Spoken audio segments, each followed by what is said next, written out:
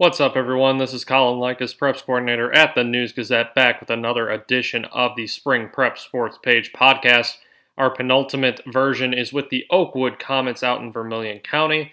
Going to be hearing from longtime coach Lynn Anderson, girls track and field. She's been coaching that program since back in the late 70s. Also going to be hearing from a couple senior athletes, Elijah Harden of the baseball team and Cameron Taylor of the boys track and field program. Before we get to that, let's list off the senior athletes in the Comets spring sports who aren't going to be able to close their respective high school campaigns with the season they had hoped. Kate Anderson of boys track and field. Ashley Otto of girls track and field. Jack Carey of boys track and field. Jaden Cox of boys track and field. Grace Davis of girls track and field. Elijah Harden of baseball. Wesley Harding Brown of boys track and field. Rhett Harrison of boys track and field, Braden Hobrick of baseball, Alyssa Hosler of softball, Allison Jones of softball, Caleb Lashway of baseball, Chris Mann of boys track and field, Cameron Taylor of boys track and field, Grady Trees of boys track and field, Riley Walker of boys track and field, Aubrey Wells of softball, Caitlin Young of girls track and field, and Gage Zimmer of boys track and field. Those are Oakwood's senior spring sports athletes. You can read about Aubrey Wells of the softball team in the print version of the News Gazette, also online at news-gazette.com, the ultimate utility player for that softball team. Now let's move on to the interviews with Oakwood, starting with Lynn Anderson. She spoke with me about what she was expecting from her team this year, which had returning state placer Caitlin Young in the throws, as well as some other promising athletes. What were you most looking forward to about this group of girls? We only had 10, I will say that. 4 seniors. Had some good freshmen. I just wanted to see what they could do, and that's what I hated, to not go into the track season to see what they could do. 2 of the freshmen ran cross country, and I expected to see some good things out of them. I thought, might have a great 4x8 relay team this year because we have Grace Davis, and Grace Davis would have done very well, too, in county and conference besides Caitlin. We're looking maybe even for Grace to qualify for state, but that's so disappointing for the seniors, I'll say. You've seen a fair number of girls coming in and out of this program, girls with different expectations, with different results, things like that. I mean, just how have you seen the Oakwood girls track and field program change and develop and evolve over the time that you've been in charge of it? It's in cycles like every other sport, I'll say. You have your good athletes because we used to get in the girls track, a lot of the cheerleaders were trackers. And here of late, we haven't been able to draw the cheerleaders into track for some reason. And I don't know why. I mean, of course, cheerleaders have become more competitive because of their IHSA now. And I don't know if that's it or what, but we used to have numbers because cheerleading joining besides the rest of the kids. And now we just, for some reason, can't get the numbers out. It's funny because I texted Gail from Salt Fork and Susan on Friday and just said, this would have been county day, and we texted back and forth, and it was funny because they also said, how long have you been at this? I said, I don't know. I said, I just don't remember. And I said, well, it has to be a long time. I said, well, I remember Susan running from Bismarck. Thank you to Lynn for offering up her time and her thoughts from the track.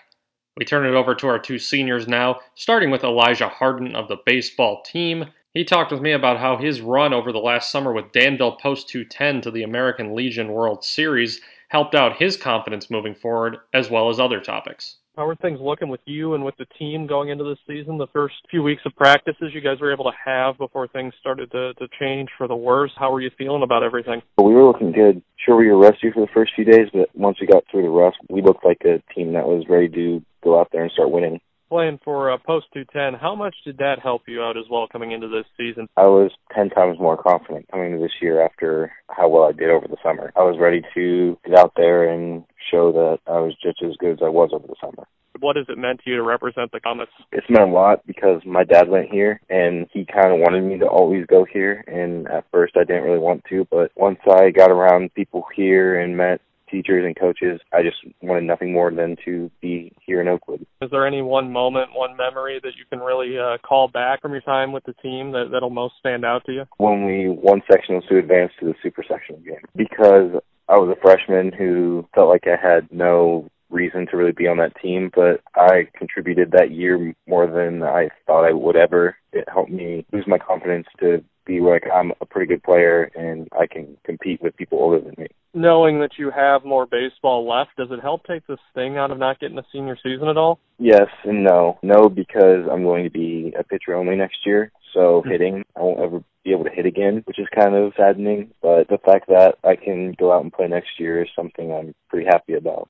And thank you to Elijah for sharing some of his thoughts and his time with me. We round out this podcast with Cameron Taylor of the boys track and field team.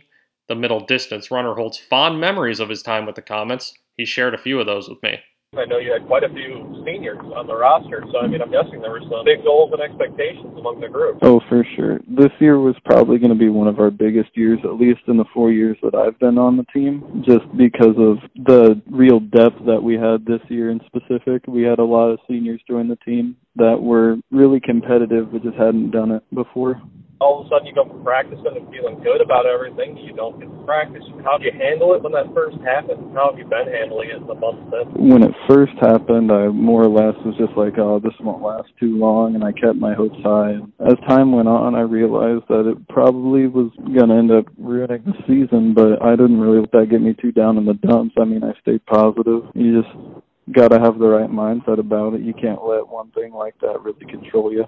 Being able to represent Oakwood track and field, especially over these 4 years, even though you didn't get to have a full season this year, what has it meant to you? Really means a lot to me because the memories it created and all of the friendships I got to make. I got to meet new people and all kinds of stuff, and it just holds that special place in my mind and heart. One moment, one race, one event, whatever it may be, from track and field in Oakwood that you most remember. Is there anything that stands out? The one I most remember, probably junior year county and conference in the 400 meter when I was just milliseconds ahead of the guy next to me and I crossed the finish line and I could barely even walk. I fell across the finish line and I could hear all my teammates sit there and they were like, oh dude, you didn't seem like you could even stand, and I was like, I couldn't.